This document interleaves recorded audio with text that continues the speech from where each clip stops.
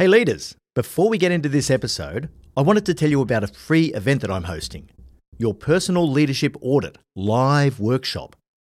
I've put the workshop together because if you want to stand out as an exceptional leader, you have to know yourself, inside and out.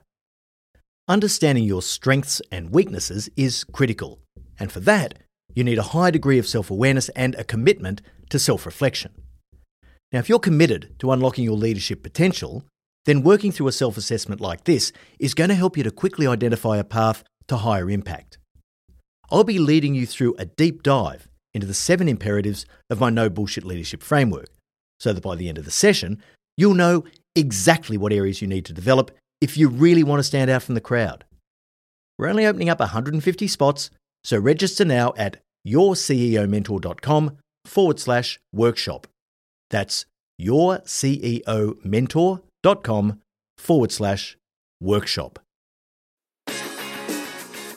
Welcome to the No Bullshit Leadership Podcast. In a world where knowledge has become a commodity, this podcast is designed to give you something more. Access to the experience of a successful CEO who has already walked the path.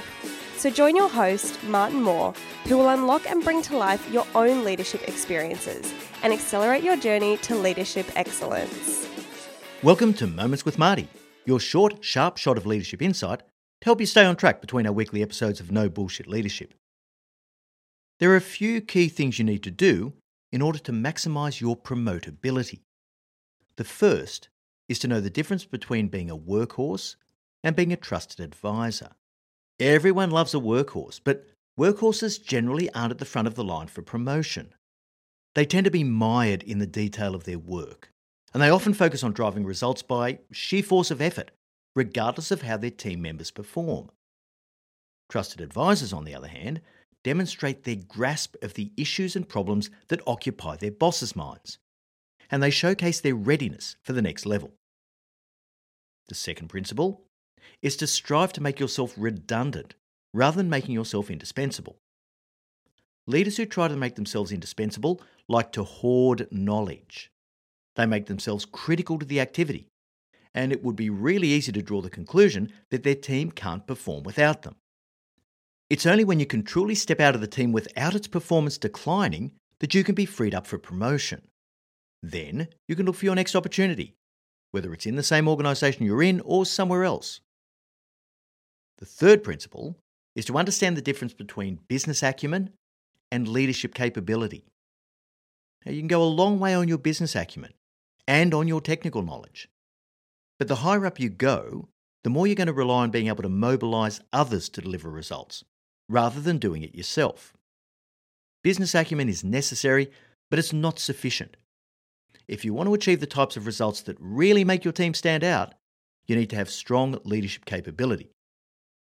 Now, if you don't get these 3 things right, then you could simply be seen as a key person risk, someone who the organisation is worried about losing but is still not really prepared to promote.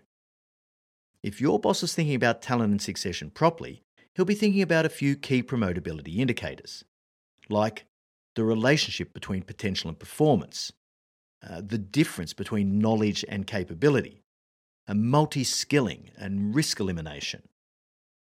The moral of the story is that you should know where you are in this picture. If you don't know already, then talk to your boss to find out if you're valued, if your current role is critical, and if you're part of your organisation's succession planning discussions.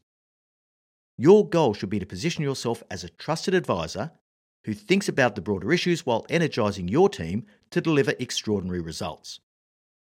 For more depth on this insight, listen to episode 176 of the No Bullshit Leadership Podcast. When you don't get the job.